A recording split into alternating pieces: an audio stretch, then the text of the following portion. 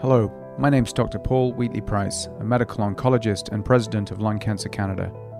Welcome to our podcast series called Lung Cancer Voices. In this series of podcasts, I'm interviewing patients, caregivers, healthcare professionals, some of the leading lung cancer researchers in the country, indeed in the world, to highlight important and relevant issues facing those affected by lung cancer. In this special edition of the Lung Cancer Voices podcast, I'm sitting down with Dr. Ronelle Myers, who is the inaugural recipient of the Jeff Ogrum Memorial Research Fund grant, which is a research grant awarded by Lung Cancer Canada. So, Dr. Myers, welcome to the podcast. Maybe you could just introduce yourself for the benefit of those listening to this podcast. Okay. Well, hi, and thank you for the invitation today. I am an interventional respirologist and associate professor at the University of British Columbia and BC Cancer. I'm a clinician scientist at the BC Cancer Research Centre and spend the majority of my clinical time doing lung biopsies for lung cancer. And so I think that's where my interest for lung cancer research came from. Great, thank you for that. And so the this research grant, which is the largest grant that Lung Cancer Canada has ever awarded, was there was a call in the grant proposal for research projects, particularly that would help with early detection of lung cancer. Maybe you could start by just what's the title of your research project that you're running that was the recipient? So it's called Breathomics, which is the study of breath, and it's Breathomics for the early detection of lung cancer in never smokers. So that's a little bit different because we now know that lung cancer screening, when we screen a patient with a low-dose CT scan, we save lives. We find cancer early. But currently, the guidelines only allow us to do lung cancer screening on ever smokers, so someone who is currently smoking or has smoked in the past. But this excludes never smokers. Right. And on a previous version of this podcast, I spoke with Dr. Stephen Lamb, who's your colleague, who's one of the national leaders in CT screening. And I think the sense is that, and correct me if I'm wrong here, but that CT scans, if we try to scan the whole population, firstly would be not feasible, but also the risk of lung cancer in people who never smoked, well, it's obviously a big problem. It's not a big risk, and therefore the chances are that you put a whole lot of people through scans and then maybe biopsies and expose them to harm for a relatively low chance of finding anything. That's correct. And that's still one of the problems that exists even with our smokers who are classified as high risk for lung cancer screening, is determining who is the exact population that requires screening. We do note that especially at BC Cancer in Vancouver, 37% of all of our lung cancer patients are never smokers. So we know that globally this is becoming a large issue. We see it more in Asian female never smokers. And when we look at Asian populations alone with their incidence of lung cancer that are continual, we know that as the population grows, this is going to be a huge problem. And especially in Canada with our wonderful multicultural population, we need to start looking into this. And it was the perfect way to do it for Dr. Lamb and I because we did so much screening with ever smokers.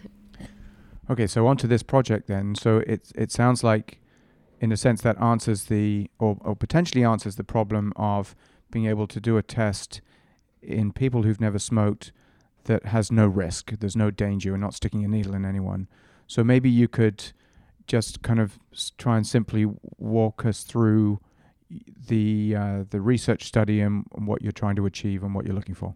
So what we want to do is identify never smokers who may be at risk or increased risk for lung cancer so that we could offer them CT scanning with a low-dose CT scan and not put them in harm's way or worry them with unnecessary testing. So to identify that group, we wanted to choose a test that is completely non-invasive, meaning it doesn't hurt, it's not harmful, and that's where Breathomics, or the study of breath, came in.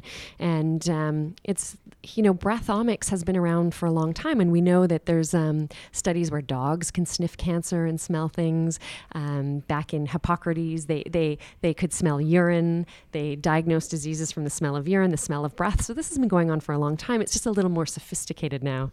Maybe I just interject there, because the stories of dogs sniffing out cancer has been around for a few years, and occasionally we'll get asked that in the clinic, and I kind of never knew what to say because it sounded a bit far-fetched, but actually there's something to it. There is something to it. They have such a sophisticated olfactory system that they can actually, there are very small studies showing that if you put tumor and non-tumor samples in front of a dog, it can actually sniff out the one that is a tumor. They're a lot more difficult to train. They're finicky. You need to reward them, and they don't work all day because they are an animal, and it's not feasible to have a dog in your clinic, but what would be lovely, I'm sure, at times. Well, I did have a lovely dog called Mika who was in my clinic last week accompanying a patient. But anyway, we're getting off topic. So dogs can sniff out things very sensitively, but in a more scientific, sort of robust way, you're trying to take that to a more usable level. So what are you studying? So what we're studying is we collect breath. And when we collect breath, we just attach a mask to the patient or the participant in the study, and they breathe very comfortably in the mask. And the breath is actually collected in tiny little Tenex tubes that are then run through a mass spectrometer so that we can identify every single compound that's in there. And the difference between us and the dog is that we'll actually be able to take this back, hopefully, to the biology of cancer. So our breath actually represents your entire body's metabolism. We exhale all those metabolic endpoints out into our breath, so it tells us how things are working in our body. And so what we're specifically looking at is, why do some patients who have never smoked get lung cancer, whereas others don't? And is there a difference in their metabolism or how their body breaks things down that we're exposed to in the environment every day, like air pollution? And we suspect that patients who develop lung cancer and who have never smoked have a difference in their metabolism of those environmental inhalants. So let me make sure I understand this right. You're saying that we're all exposed to pollutants in the environment, aside from personal choices around cigarette smoking or vaping or etc. And we all then deal with those pollutants in a different way. And by analyzing breath, you can figure out how you and I might differ in metabolizing those pollutants. And then the next step is, are some of those metabolisms or lack of metabolisms associated with cancer? Absolutely. Okay. So we will look at the difference between, say, you and I, or specifically look at the difference between someone who has had a lung cancer and who hasn't, and look at how their metabolism difference, how their body deals with that. But then the really nice thing that we hope, this is a small pilot study that the grant has given us the opportunity to really get off the ground. So we're very grateful to be able to begin this. We're excited about it.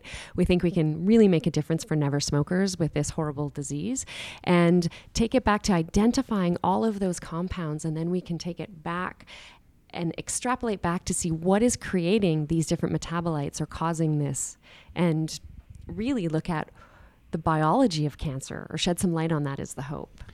And so how are you getting on with the project? Is it up and running? Are you enrolling participants already? We are. So one of the challenges is to do the breath. We needed to create, obviously, a breath lab. So we are, as to our knowledge, the first breath biopsy lab in Canada. So we, again, the grant has given us the ability to get that up and running. We are recruiting participants and starting the trial. We've had several people come through and do the trial. It's really well tolerated. It's a bit of a long day because we do different time points. So we take a breath sample you take a peppermint tab, then we do a breath sample at 30 minutes, at an hour, at 2 hours, at 6 hours. So it's a bit of a long day for our participants. So we're also grateful for their time. It's really important. And presumably you need to know things like where they live and what the potential pollution in the air might be in those areas? Absolutely. And we also, the participants take home a personal PM 2.5 monitor, so we know what they're exposed to in their environment. But we also need to know details of, did you brush your teeth today? Did you drink a cup of coffee? What did you brush your teeth with? So all of that, it's a very, very sensitive test. It picks up everything. So we do a very full questionnaire of all the things that might affect their breath. Wow. I would never have thought just 2 years ago that breathomics was going to be potentially helping lung cancer. When would it be reasonable for me to book 20 minutes of your time to come back and do this again for some results? I'm hoping within 6 months we'll be done all of our recruitment and have our patients through, and then we'll be playing with the data. It's large volumes of data because each breath biopsy has over 200 volatile organics or things that we pick up and can read in someone's breath. So it's a lot of work to get through all that. So that'll be exciting and a learning experience as well. But I would think in 6 months, we really hope to have some results. Wow, that's fantastic. Well, Dr. Myers, thank you very much for joining the podcast. And for those listening, I should just say a little bit about Jeff Ogrum. Jeff was a lung cancer patient, very much loved in the Lung Cancer Canada community. He was a board member of ours for many years, and his family, in his memory, have established the Jeff Ogrum Memorial Research Fund, which is giving out these awards, these grants, and of which you're the initial recipient.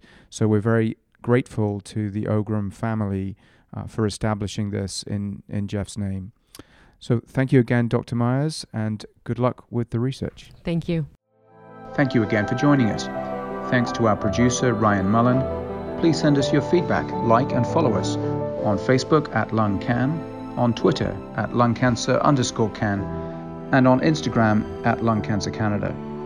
For more information about lung cancer or to donate, volunteer or share your story, visit our webpage at lungcancercanada.ca.